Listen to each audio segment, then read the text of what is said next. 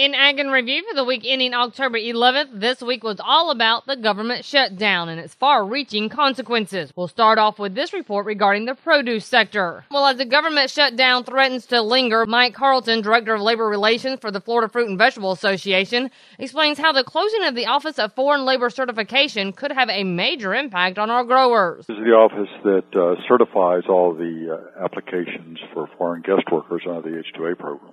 Florida is in the midst of filing the majority of its H-2A applications now, and any significant delay in being able to get them through the Office of Foreign Labor Certification is going to create a real problem for harvesting. Carlton says they're concerned that the office was not declared an essential function. Certainly nothing is more critical than being able to feed the American public, and that's what we're facing here. We're a little concerned that that office was not declared an essential function.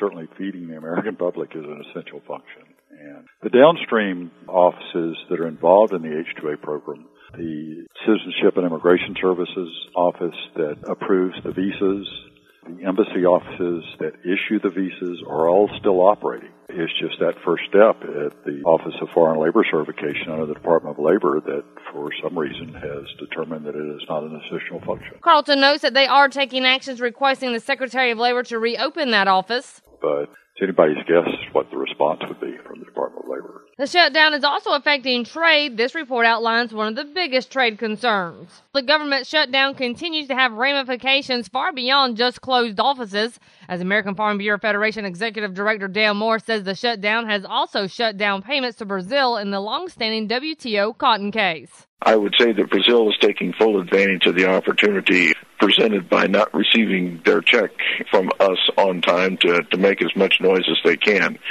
I have to believe pragmatically that they are using it as much as an opportunity to raise awareness and, stir the interest of media to report on how they are not getting what is due them from their perspective. Randall Wiseman brings us this report on how the government shutdown is affecting farm policy. We're hearing that the Farm Bill could be included as part of a larger budget package, but no matter what happens, it's clear the government shutdown has affected work being done on getting a new bill put together.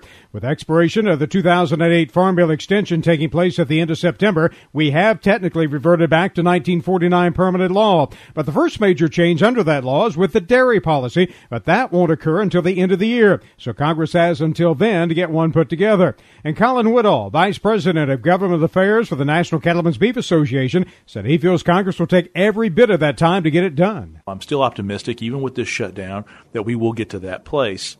But this does prolong the ability for Congress to actually come together and have a conference committee and start the real work that it's going to take to get to that final package. So that's probably one of the biggest concerns about this government shutdown is the fact that it is taking away time that Congress otherwise would be spending in a conference committee to complete the Farm Bill. Woodall said they hope Congress gets back to real business soon to get the Farm Bill completed. And for more on how the lack of the Farm Bill is affecting our farmers, here's Tyron Spearman. The expiration of the Farm Bill means multiple programs on which peanut farmers depend will cease to exist if they're not careful.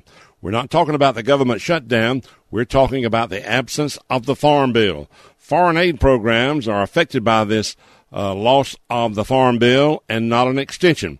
We have lost the Food for Peace program, the Emerging Markets program, and also the MAP, or Market Access Program, and Foreign Market Development. Those places have closed. The American Peanut Council has offices in Europe to promote U.S. peanuts for Georgia, Florida, and Alabama farmers, and they're saying their office is closed. They're also involved in carrying out trade servicing and demand-building projects to help sell more peanuts.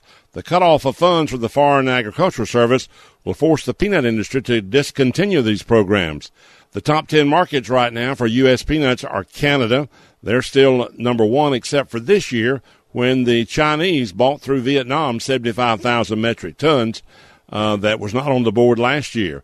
Canada would be number 2, the Netherlands number 3 this year, followed by Mexico, Germany, the United Kingdom, Japan, Spain, and Russia. Those are your top 9 countries buying peanuts from the U.S. peanut farmers. And remember, you can find these stories along with all the week's Southeast AgNet reports on our website at southeastagnet.com. I'm Julie McPeak with Southeast AgNet's podcast.